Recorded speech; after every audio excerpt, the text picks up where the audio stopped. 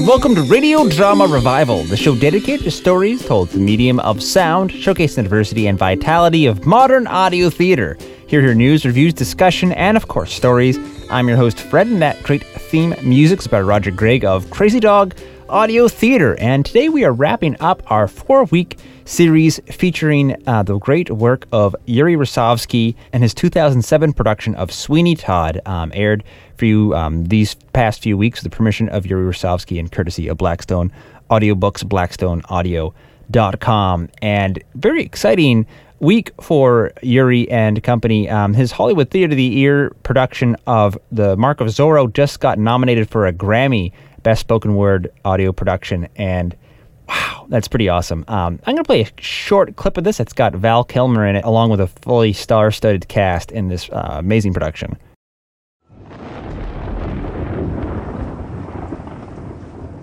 We have an agreement, Sergeant Gonzalez, do we not?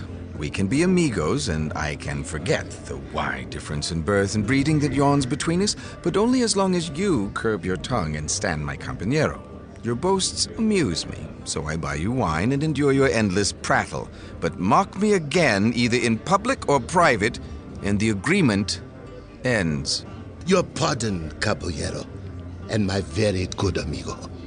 Hereafter, if any man asks, you are nimble of wit and quick with the blade, always ready to fight or to make love.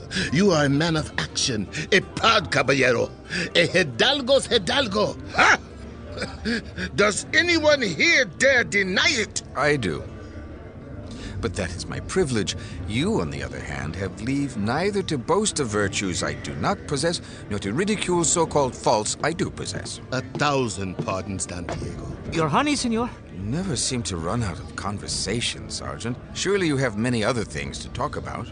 Si, Don Diego. In fact, we have just been speaking of this notorious El Zorro. How dreary. I have been remarking that wherever I am, this pretty Zorro is not. Obviously, he fears you, Sarge. Obviously. But I am hoping the good saints will grant me the chance of facing him some fine day, that I may claim the reward offered by the governor. With which you will pay your bar bill. Is that not so? I am weary of hearing rumors about this man. Half the Pueblo fears him and the other half praises him, and no one can keep quiet about him. Bah! He is nothing but a cutthroat, a thief, and a coward. Ha! A coward, you say? Only a coward hides his face behind a mask. Perhaps without the mask he cringes in terror of his own shadow. But once he puts it on, he is fearless. Why, the stories I hear... Meal, mush, and goat's milk. Zorro fears a contest with Pedro Gonzalez, and rightly so. Oh, I for one am certain he could never best you in a bragging competition. If I ever catch up with him... Run him through if you can, and tell me about it afterwards. Until then, spare me. It will be a pretty story, and you shall have it entire. Blow, glide, blow! Ah. How I played with him, how I laughed at him as we fought. Ha, ha, ha! How I pressed him back, and after a time, sliced off his head. Afterward, but not now. Landlord, more wine for the sergeant.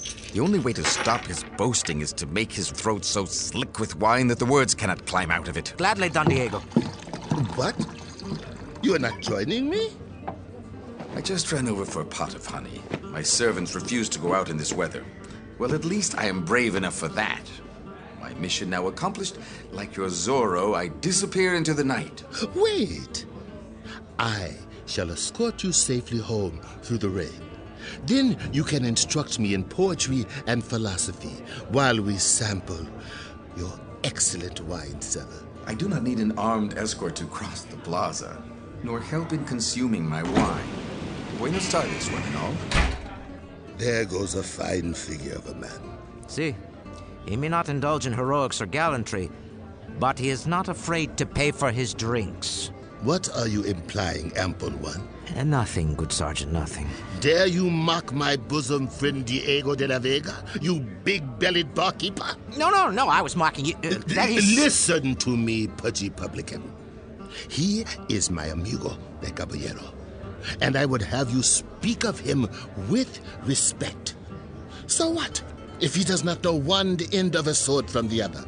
So what if he ignores the dark-eyed senoritas? Yet look at him. Had I his youth, and physique, and handsome face, and riches, ha! There would be a stream of broken hearts from San Diego de la Cala to San Francisco de Asís. And broken heads, no doubt. Ha! And broken heads, my abdominus amigo. I would rule the country. No upstart would stand long in my way. Out with blade and at him. Cross Pedro Gonzalez, eh? To the shoulder, neatly. To the left. What have we here? 2 of you against 1? So much the better, senores. We love brave odds. At you don't die. Out. One side, Gelano. Were this petty El Zorro only before me, here and now. You summoned me, senor? El Zorro. At your service. I've been meaning to pay you a call.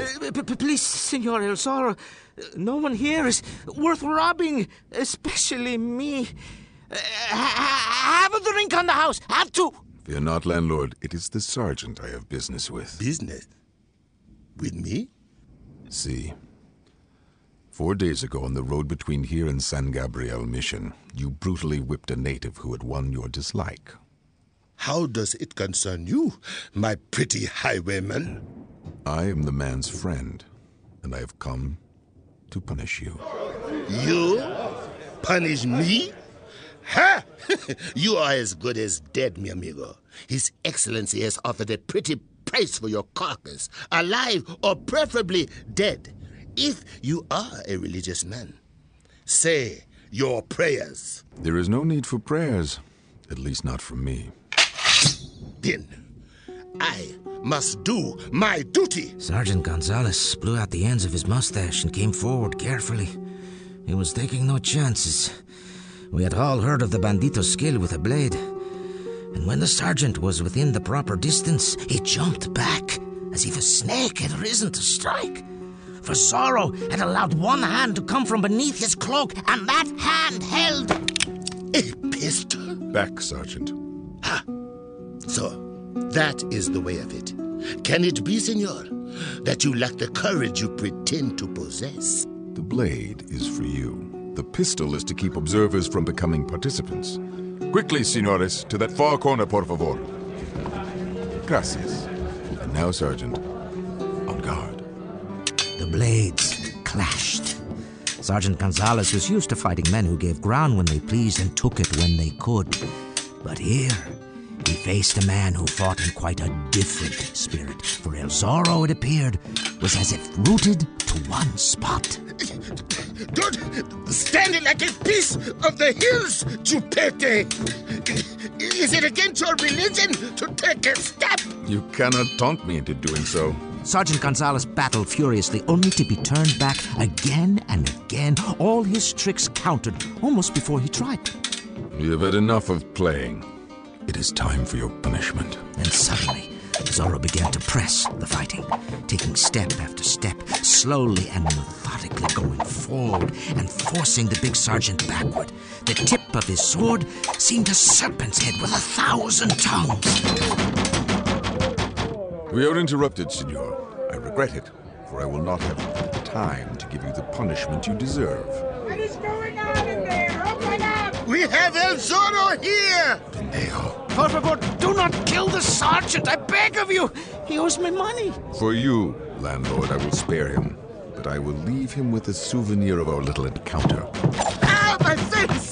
Ah, my face! That for a man who mistreats helpless Indios. Until a later time, senor. Adios. After him! Ah, my face! My face!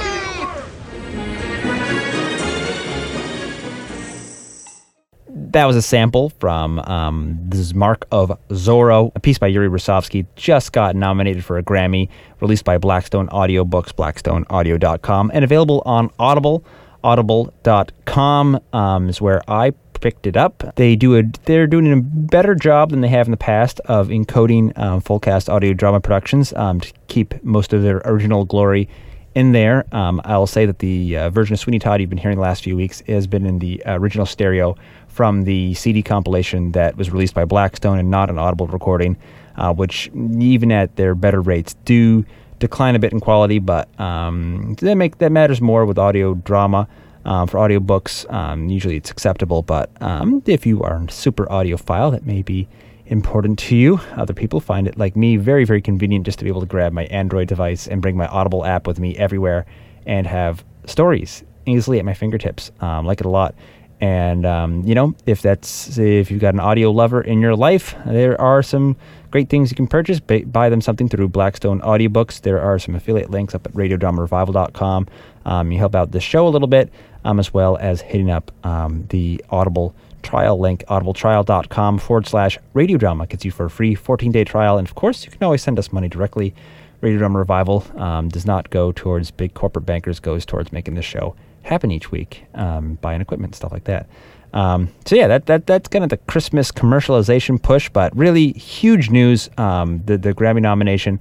Yuri has quite a range of awards in his career in audio. Pretty much everything he's won. Not his first Grammy nominations. Also won a Peabody Award and numerous things from the audio awards from the Audiobooks Publishers Association. So, congrats, Yuri. Well deserved. And yeah, let's move on to the last chapter of Sweeney Todd.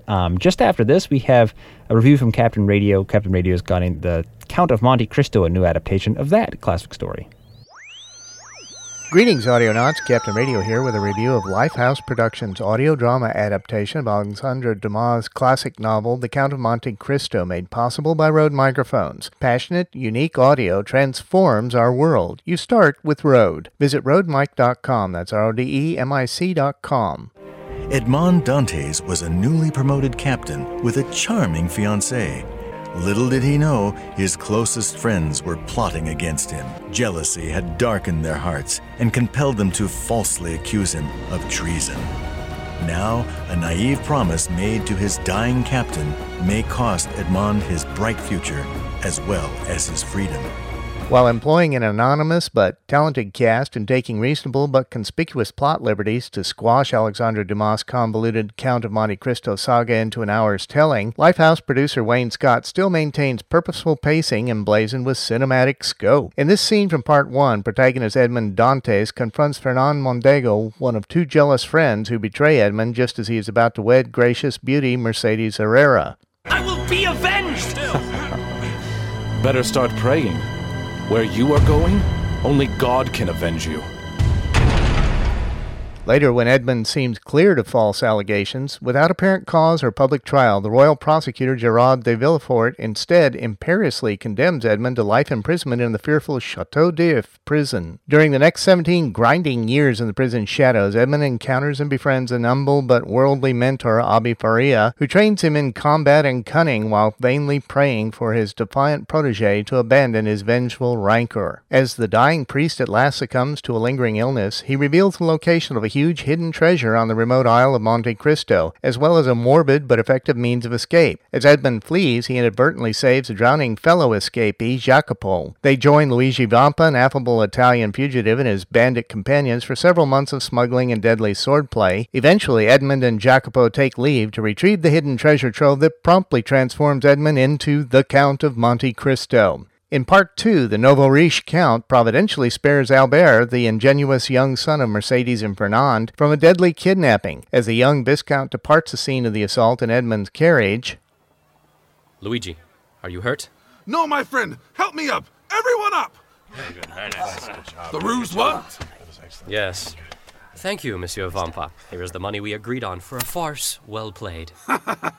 Let me know if you want us to kidnap anyone else, Dantes. Albert introduces Edmond into the exclusive and prosperous world of Parisian nobility. Once inside, the mysterious, lavishly generous, and soon wildly popular Count subtly weaves his ingenious web that slowly undermines and entraps his betrayers. When Edmund's dark drive for revenge unexpectedly forces a choice between sparing an innocent life or his own, he comes face to face with the critical consequences of his quest. Gather the family this December to hear a very special radio drama revival podcast of Lifehouse Productions' The Count of Monte Cristo, or order this wonderful rendition of a classic action adventure now from theaterontheair.com. Until next time, Audionauts, this is Captain Radio, signing off.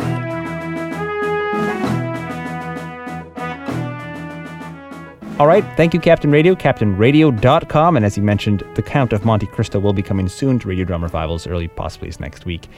And yeah, if you want to send in your stuff, submit link up at radiodramarevival.com.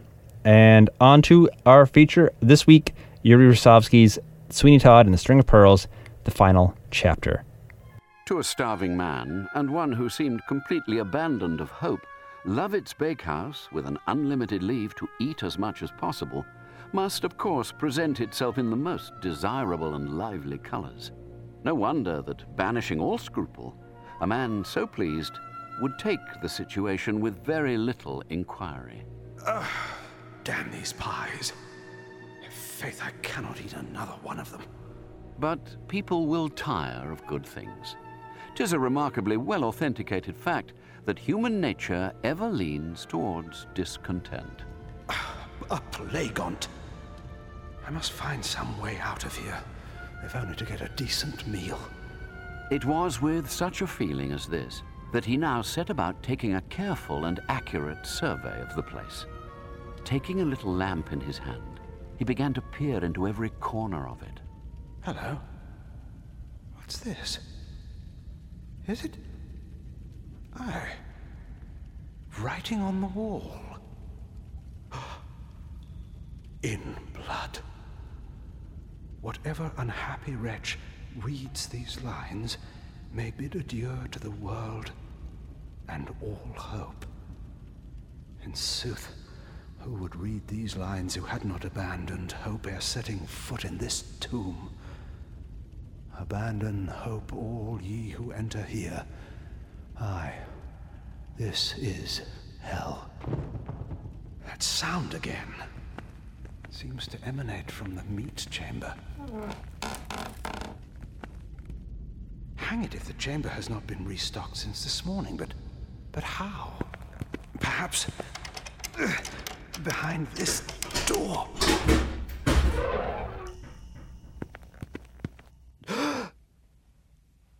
Bodies! Human corpses! Strewn about like discarded mannequins, hung from the rafters like sides of beef. God! One of them is alive.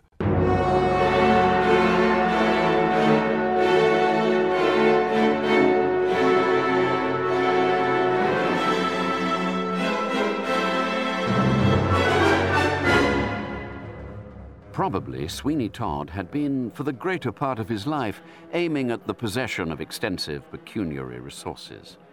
No doubt, by the aid of a superior intellect and a mind full of craft and design, he had managed to make others subservient to his views. Now that those views were answered, and his underlings and accomplices were no longer required, they became positively dangerous. He subscribed to that cold-blooded policy, which teaches that it is safer to destroy than to cast away the tools by which a man carves his way to power and fortune. What's wrong now, Todd? The oven's again, is it? My shaving chair ain't working proper. What's wrong with it? It won't roll over when I pulls the lever. You must be giving it quite a workout.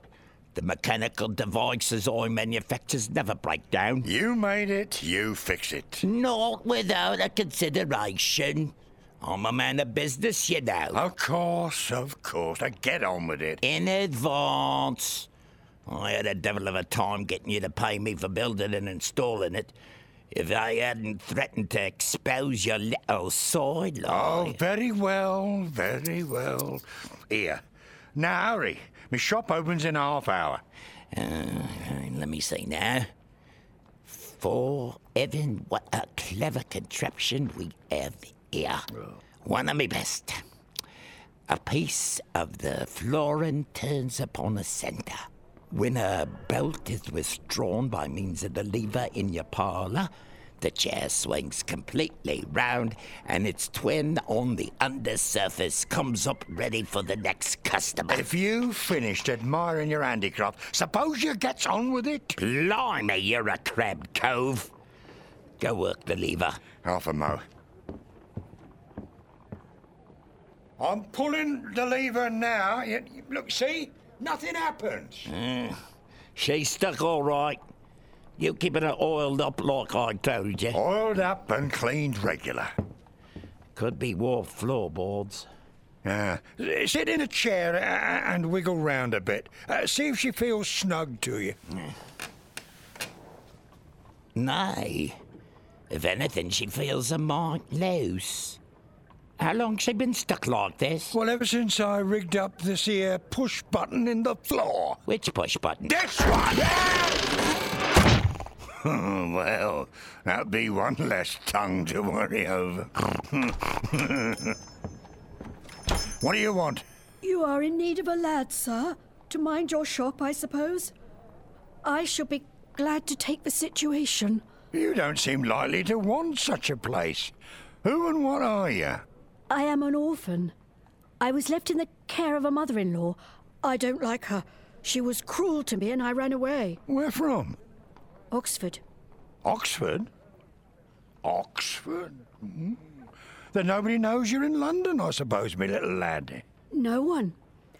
If I don't get something to do, I shall have to go back, which I don't like the idea of at all. I'd rather be anything in London than go back to Mrs. Green. Green, eh? And what's your name? Charlie Green, of course. You see, my name's the same as hers because she married my father. Hark ye, me lad.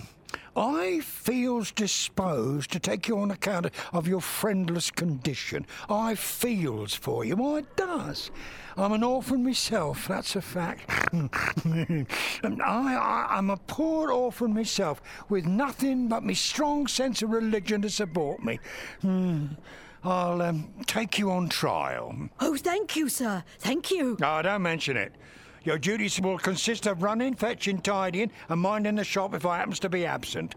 You'll have 6 a day, but nothing else from me. Out of that, you provide yourself with food, and the cheapest and the best thing you can do is to go always to Lovett's in Bell Yard and have yourself a pie for your dinner. You'll sleep at night here in the shop, run messages, see and hear much. But if you gossips about me and my affairs, I'll cut your blooming throat. You may depend upon me, sir. I'm only too happy in being taken into the service of such a respectable gentleman. Respectable gentleman.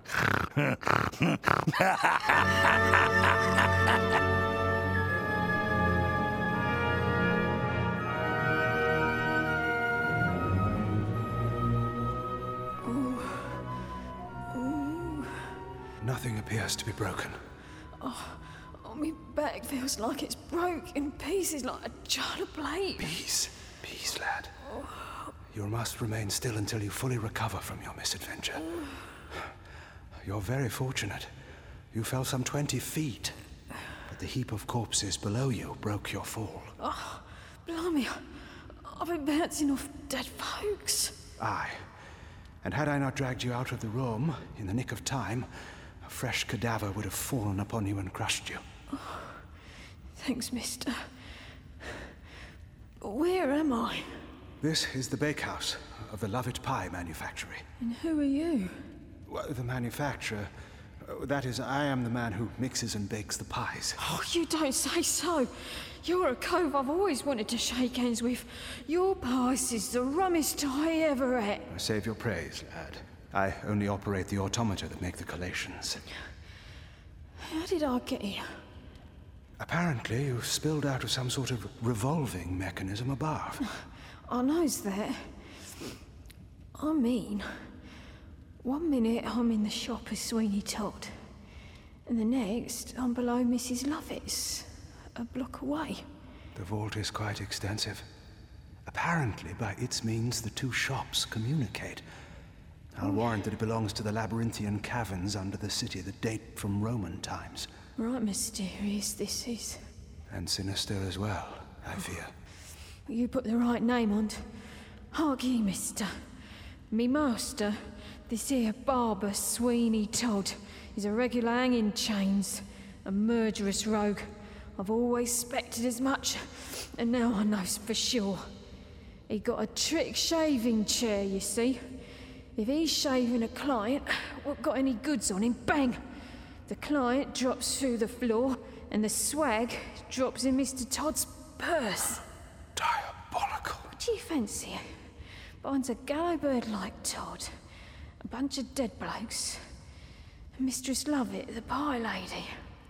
Obviously, the chamber in which I found you is a secret repository for your master's victims. It is also some sort of workroom, for I discovered there a long table and numerous tools hanging from the walls. What kinds of tools? Curious ones, I vow. All manners of saws and blades and knives, of the sort a chirurgeon might employ, or a butcher.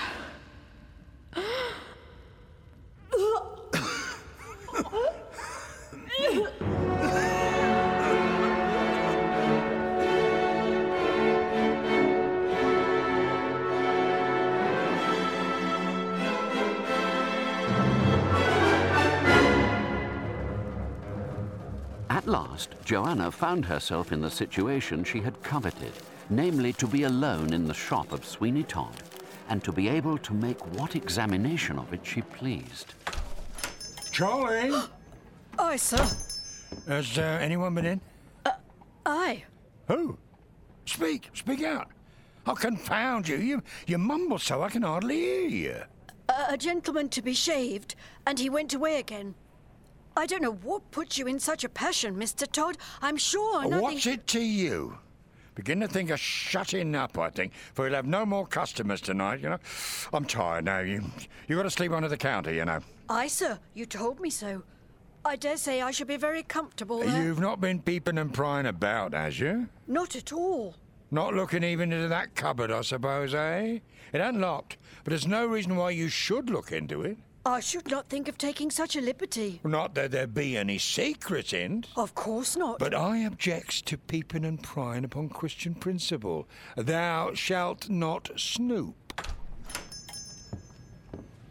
Well, Mazda, I want a clean shave. Colonel Geoffrey. Oh, 'tis rather late. I mean, I suppose you would not like to wait till morning. I don't know if I've got any more hot water. Oh, cold will do. Oh, if you must, you must. But cold, bless you, no, sir. We never shave in cold water. 'Tis terrible late, Mr. Todd. Shouldn't we... Charlie, take the gentleman's hat. Aye, sir. Colonel, 'tis I, Joanna. I know. Hush.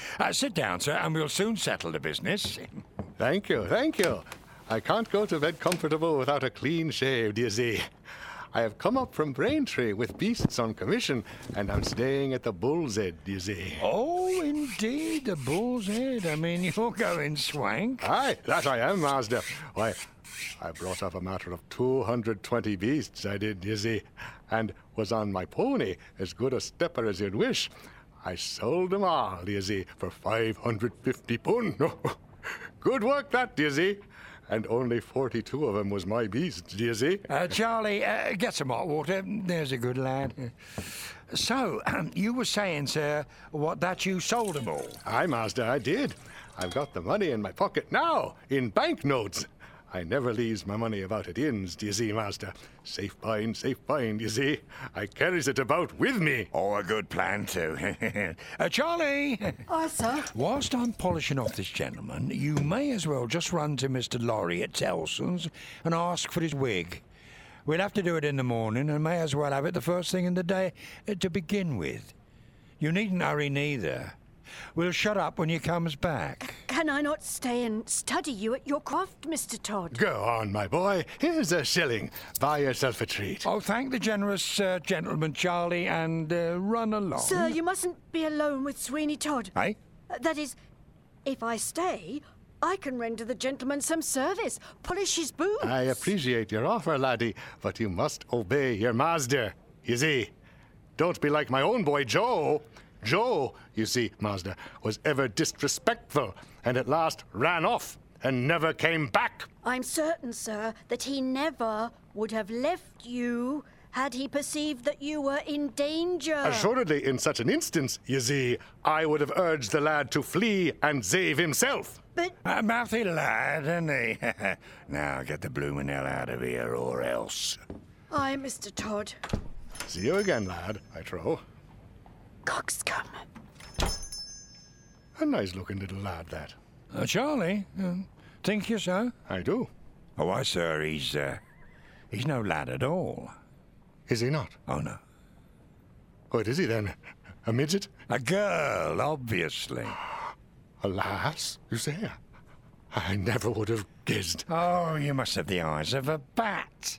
Her old man makes spectacles. You ought to go round to his shop and get a pair. You see, Charlie's really a comely young neighbour girl named of Johanna. She come around to snoop, counterfeiting an orphan boy wanting a situation, so I gives her one, thinking all the better to keep me eye on her. Why the masquerade, do you suppose? Oh, disguises is quite the fashion in London these days, sir. I counterfeited a swell myself just a fortnight ago to cousin a moneylender. But you wouldn't know anything about such things, would you, sir? Why, no, of course not. In Miss Johanna's case, she hopes to find a string of pearls. The same pretty little string of pearls that you is after, Colonel! That hideous sound again. Another hapless victim has fallen into the trap. Oh, my God. My God, why hast thou forsaken me? Oh, lay off that churchy stuff and concentrate. We've got to escape. Escape? A consummation devoutly to be wished. Alas, O youth, we twain are prisoners here. They've locked us in. There are no means of egress. See here, Mr. Sourguts. We got in, didn't we? If there's ways in, there's got to be ways out. But how? That's what me and you got to smoke out. Jonas Williams? In the shadows, boys, quickly. Where's them bloody pies? On the lift. Mr. Stravitt, cooling. I've got customers waiting. They've called enough. Hoist them up here. She gone. Dear Lord. I can't. I shan't. Get a grip, mate. Can't what? Shan't what? Send up any more of those pies for the unsuspecting. How can I, knowing their ghastly contents? You must, though, because if you don't, Sweeney Todd will be a-coming down them stairs with the love-it wench on his arm and a razor in his fist. I can't bring myself to do it, I tell you. Oh, show me and I'll do it. I prefer certain death to participating in further crimes. Well, I don't. Makes your choice, mate. You can get my blood on your hands, or you can feed already dead blokes to some living ones. Blood caught between Scylla and Charybdis. What is it to be? You see the platform over there? With all them pies on it? The very one. When you turn that wheel, it rises through a trap into the shop. Oh, me back. Lord, what evil destiny has placed me here? Made it. Now, if I can only just... Success. Aye, a hideous one. God forgive us both.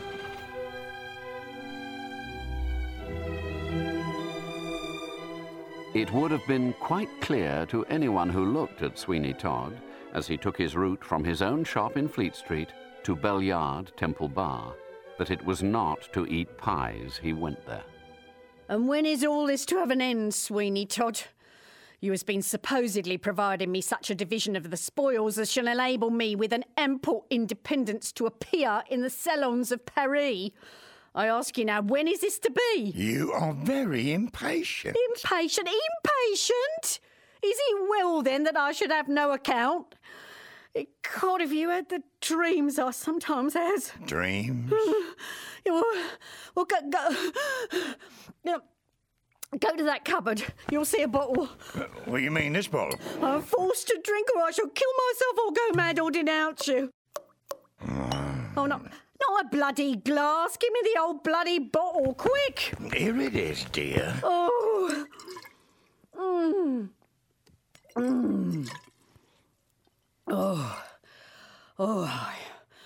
Oh, I'm better now.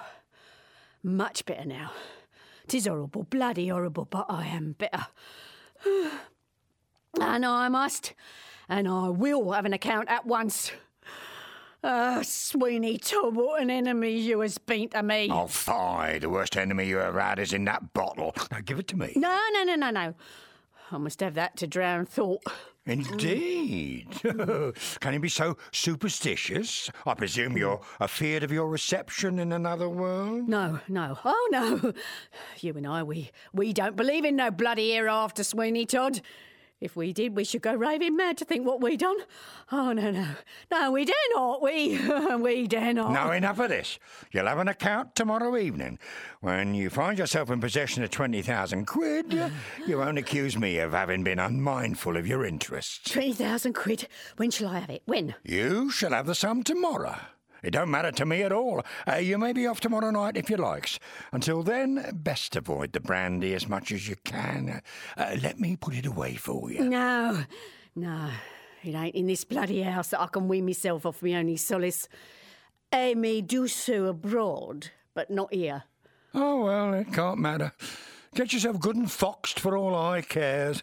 It can't matter one whit. Where are you off to in such a hurry? Don't tell me you got a doxy tucked away somewheres. Perhaps I do. Ooh, but me a kiss your ugly mug. Someone who just can't help herself.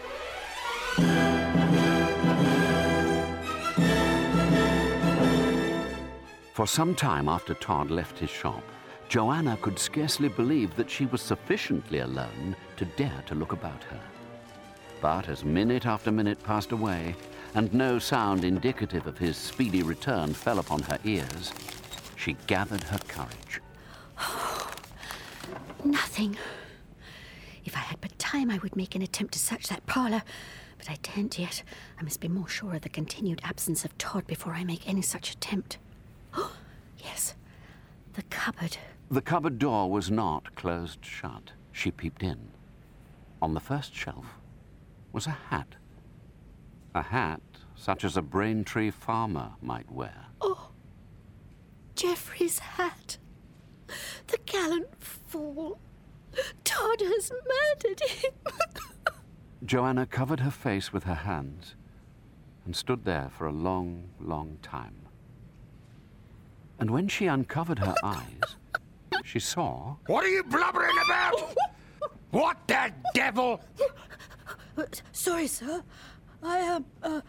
Tomorrow, I must have it out. Have what out? My tooth, sir. 'Tis been aching for some hours. Oh, has it now? Did you ever have the toothache, Mr. Todd?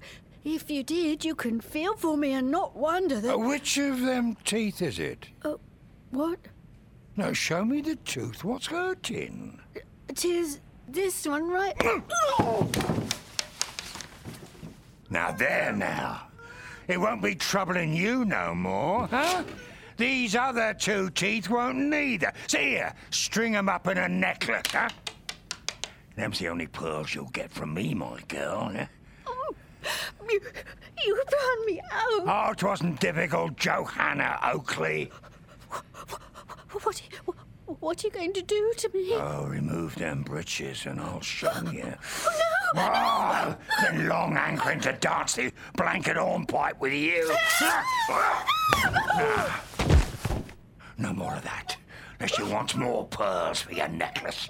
Not that anyone can hear you with the shop all shuttered and all, but I hates loud noises. Then you're going to hate this! Arabella! Oh, dearest Joe, what has he done to you? Oh, not as much as he would have had it not been for your timely appearance. I have been watching this establishment from the shadow since you first entered it. Oh, Joanna, Oh, your face is all red and swollen. Your mouth is bloody. Suffer me to staunch it with my kerchief. Oh, will you ever forgive me? For saving my life? Oh, for convincing you to risk this dreadful peril. Oh, the moment you donned Cousin Albert's clothes, I began repenting our scheme. I hastened to the magistrate, but he called me a silly fabulist and sent me on my way. So I borrowed Brother's flintlock. He's off in His Majesty's service, you know, settling some disquiet in the colonies. I put on my most concealing cloak and waited outside this shop until I heard you scream.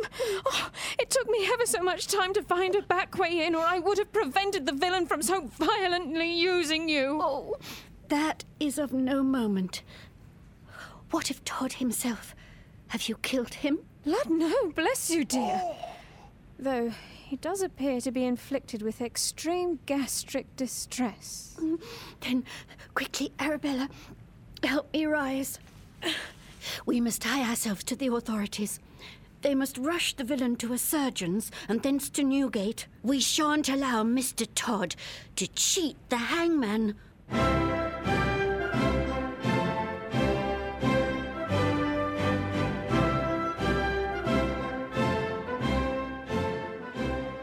It wants 5 minutes to 9, and Mrs. Lovett's shop is filling with persons anxious to devour or carry away one or more of the 9 o'clock batch of savoury, delightful, gushing gravy pies. Fie, gentlemen. Don't push so. You'll be in time, I tells you. Oh, Mrs. Lovett, you charmer. I hope you've ordered enough pies to be made tonight. Oh, there'll be plenty. All right, lads. Pies coming up from below. Let me work the lift for you, Mrs. Lovett. You look weak and unwell. Oh, you're very kind, I'm sure.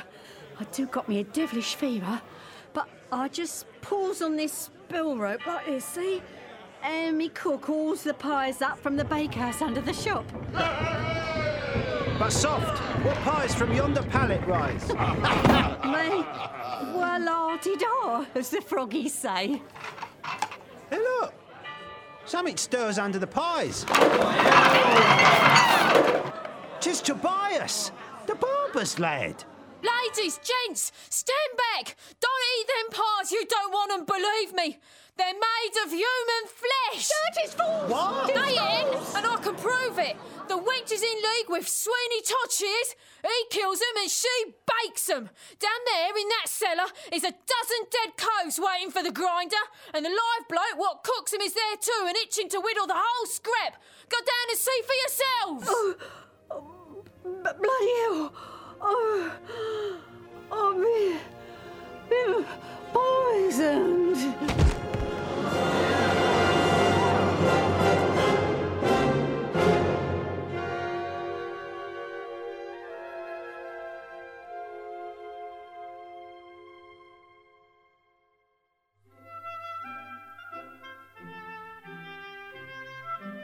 Upon depositing Joanna in the hands of a capable physician, Arabella reported the late events at the barber shop to the local magistrate.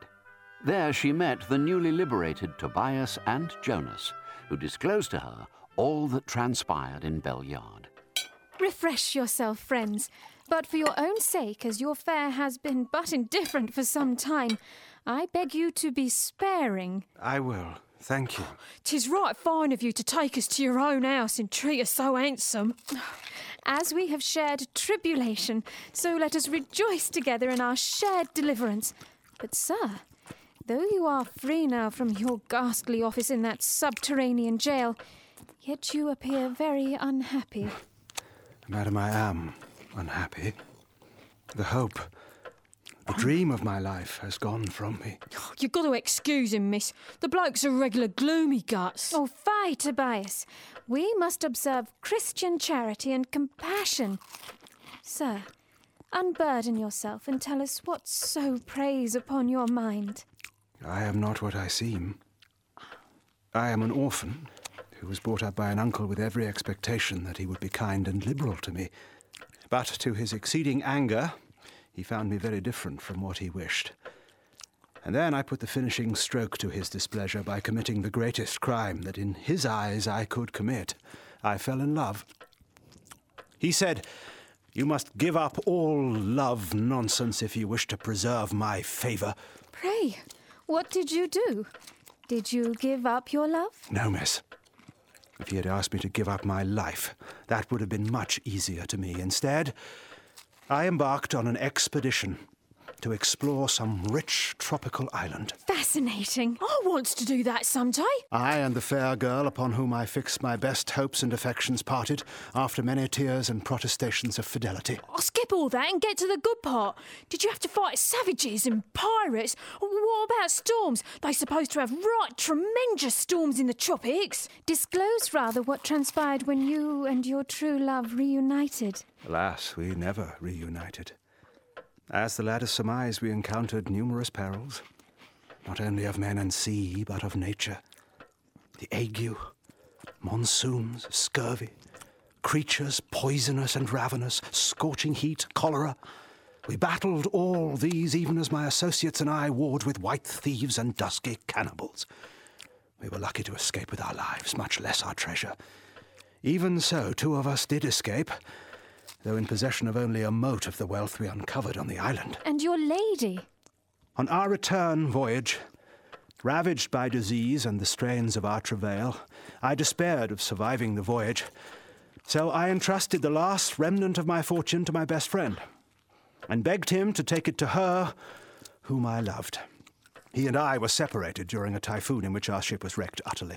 I was preserved and got on board a merchant vessel bound for England, where I arrived absolutely penniless. In London, I learned that my uncle had died in my absence and left his entire estate to a temperance society. Of the disposition of my friend, I have managed to learn nothing. Well, but you found your beloved all right. Nay, miss, I did not care to seek her out. Why ever not? How could I face her as an impoverished wretch, broken in health and spirit? With her pure, loving character, she would have taken me to her bosom, even had I come to her legless and armless. Nay, I would not place such a burden on one whom I loved more than life itself. So you walked away and into Mrs. Lovett's clutches, without giving your lady an opportunity to decide herself whether she would have you or no. If I was a girl, I wouldn't have him. I had hoped that eventually she would forget me and find another more worthy of her. I find it passing strange, sir, that you have told me all your history, but have thought proper, as you were quite justified in doing so, to withhold your name. 'Tis Jonas Williams. I heard the Lovett wench call him so. Learn, Tobias, as I have from my novels, that ruined gentlemen frequently employ nom de guerre to conceal their fallen condition from their loved ones. Indeed, I have done just that. In faith, I already know your true name. 'Tis Mark Ingestry. Slife! I know more than that. The name of your young lady is Joanna Oakley. Miss Johanna? My, Miss Johanna loves this sour guts. Are you woman or devil, that you know what I have never breathed to you? I regret to relate that your friend Thornhill died, not on the sea, but at the hands of Sweeney Todd. As for Joanna Oakley, I can aver that she was faithful to you, and remains sworn to no other man on earth but yourself. In sooth, in lately braving ravishment and death for your sake, she narrowly escaped both, but not entirely unscathed. Oh, my Joanna, I am unworthy of you. Truer words was never spoke. That is entirely a subject for the young lady's own consideration. Joanna! Mark? Mark? Joanna! Oh, you two are meeting here. Oh, my darling, your face. It's only a black eye. Put a stake on't. Fret not, Mr. Engestry. The disfigurement will wane by and by. I care not about appearances, only the pain that engendered them. Oh, my poor Joanna. I would willingly endure much more to effect this reunion. It would be quite impossible, if we had the will to attempt it, for us to go through the scene that next took place between Joanna Oakley and Mark Ingestri in Arabella's kitchen. For about half an hour, they quite forgot where they were, or that there was anyone in the world but themselves. At the end of the period of time, though, Arabella, who had been observing them with fond, moist eyes, spoke up. Are you both happy now? Very, very happy. So very happy, dear young lady, that I can hardly believe in its reality. Behold, Tobias, how true love vanquishes despair, and yet they are both so poor. What is poverty when we shall be together? Nothing to sneeze at. Same as when you're not together. I've lived a pauper all me life, and warrant you that I don't know dance through the tulips. Thank the stars, me worm has turned. Recognise these sour guts? Why, that's my string of pearls. I snatched it off Todd's writing desk myself. Oh, Mark.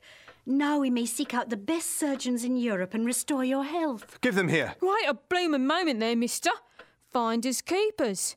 They're mine now to dispose of as I please. Why, you filthy little thief! Keep your bloomin' hands off. Prithee, take the long view, Mark. The lad saved your life. Surely he deserves his reward. I'll give the little magpie what he deserves. Oh, you ain't got the strength to give nobody nothing. Besides, I got plans for these here trinkets. Pray, Tobias, what plans have you?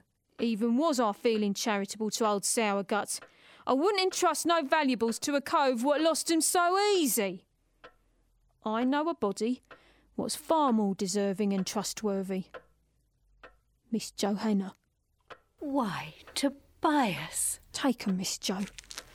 And thanks for all your kindnesses to me. What a fine gesture. Good lad. I accept them, Tobias, with fondness and gratitude. But on one condition. And what would that be? That you come and live with Mark and me and suffer us to give you a proper home, proper love, and a proper education. I accept! After all, somebody's got to look after you and keep old sour guts out of trouble, just as in my novels. A happy ending. Not, I hopes, for Sweeney Todd.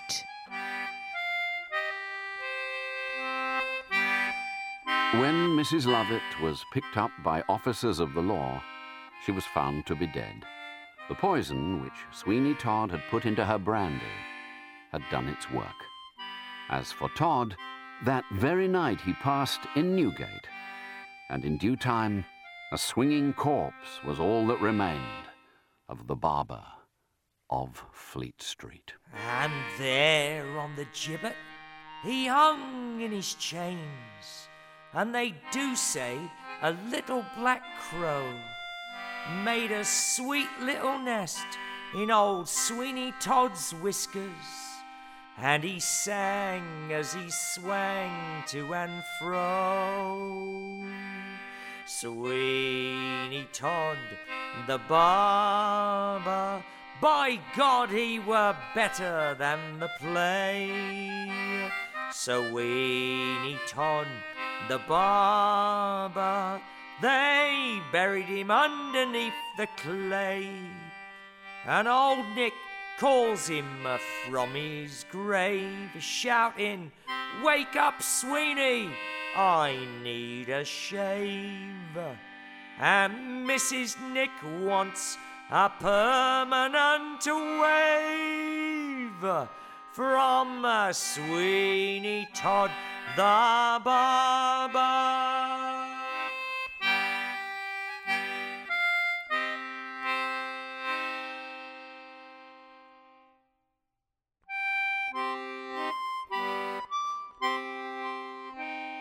You have been listening to the Hollywood Theatre of the Ear production of Sweeney Todd and the String of Pearls. You have heard, in alphabetical order, Rosalind Ayres as Mrs. Lovett and Joanna, Robertson Dean as Geoffrey and Thornhill, Martin Jarvis narrated and played Oakley, Phil Proctor as Hector, Mooresfield, the tailor, and Mundell, Maura Quirk as Tobias and Arabella, Bert Ross as the captain, the workman, Skinner, and Rankley, W. Morgan Shepherd as Sweeney Todd, and Simon Templeman as Jonas. The play was written, produced, and directed by Yuri Rosovsky. John Baker was co-producer. Songs were arranged and performed by Tony Barrand and John Roberts. Steve Ovitsky was music advisor. Richard Fairbanks and Alan Avenel provided sound effects. This unabridged recording was published in 2007 by Blackstone Audio, which holds the copyright. Neither this recording nor any portion of it may be reproduced or used for any purpose without prior written authorization from Blackstone Audio.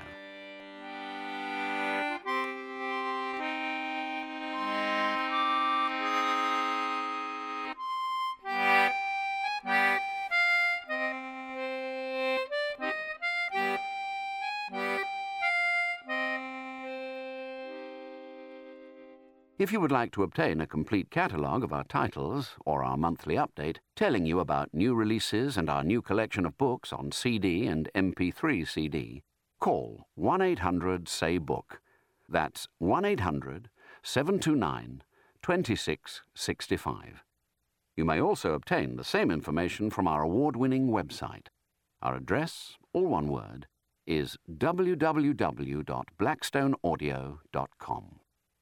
It is of good ale to you I'll sing, and to good ale I'll always cling. I like me mug filled to the brim, and I'll drink up all that you can bring. Oh, good ale, thou art my darling, thou art my joy, both night and morning. It's you that helps me through my work, and from a task I'll never shirk. For when I can get a good home brew, well, better than 1 pint I'll have 2.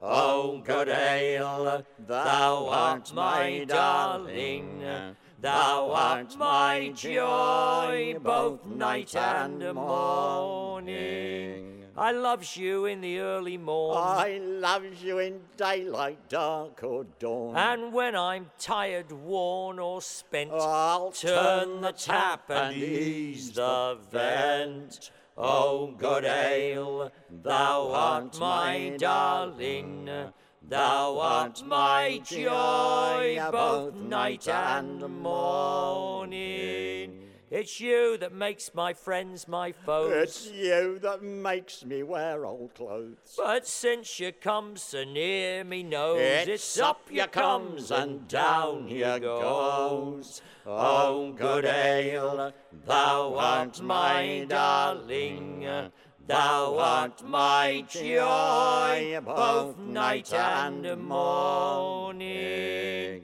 For my friends from Adam's race was to meet me here all in this place. I could part from all without one fear before I'd part from my good beer. Oh, good ale, thou art my darling, thou art my joy, both night and morning. And if my wife should me despise, how soon I'd give her 2 black eyes. But if she loved me as I love thee, what an happy couple we would be. Oh, good ale, thou art my darling, thou art my joy, both night and morning. You've caused me debts and I've often swore that I never would drink strong ale anymore. But you, for all that I'll forgive, and I'll drink strong ale as long as I live. Oh, good ale, thou art my darling, thou art my joy, both night and morning.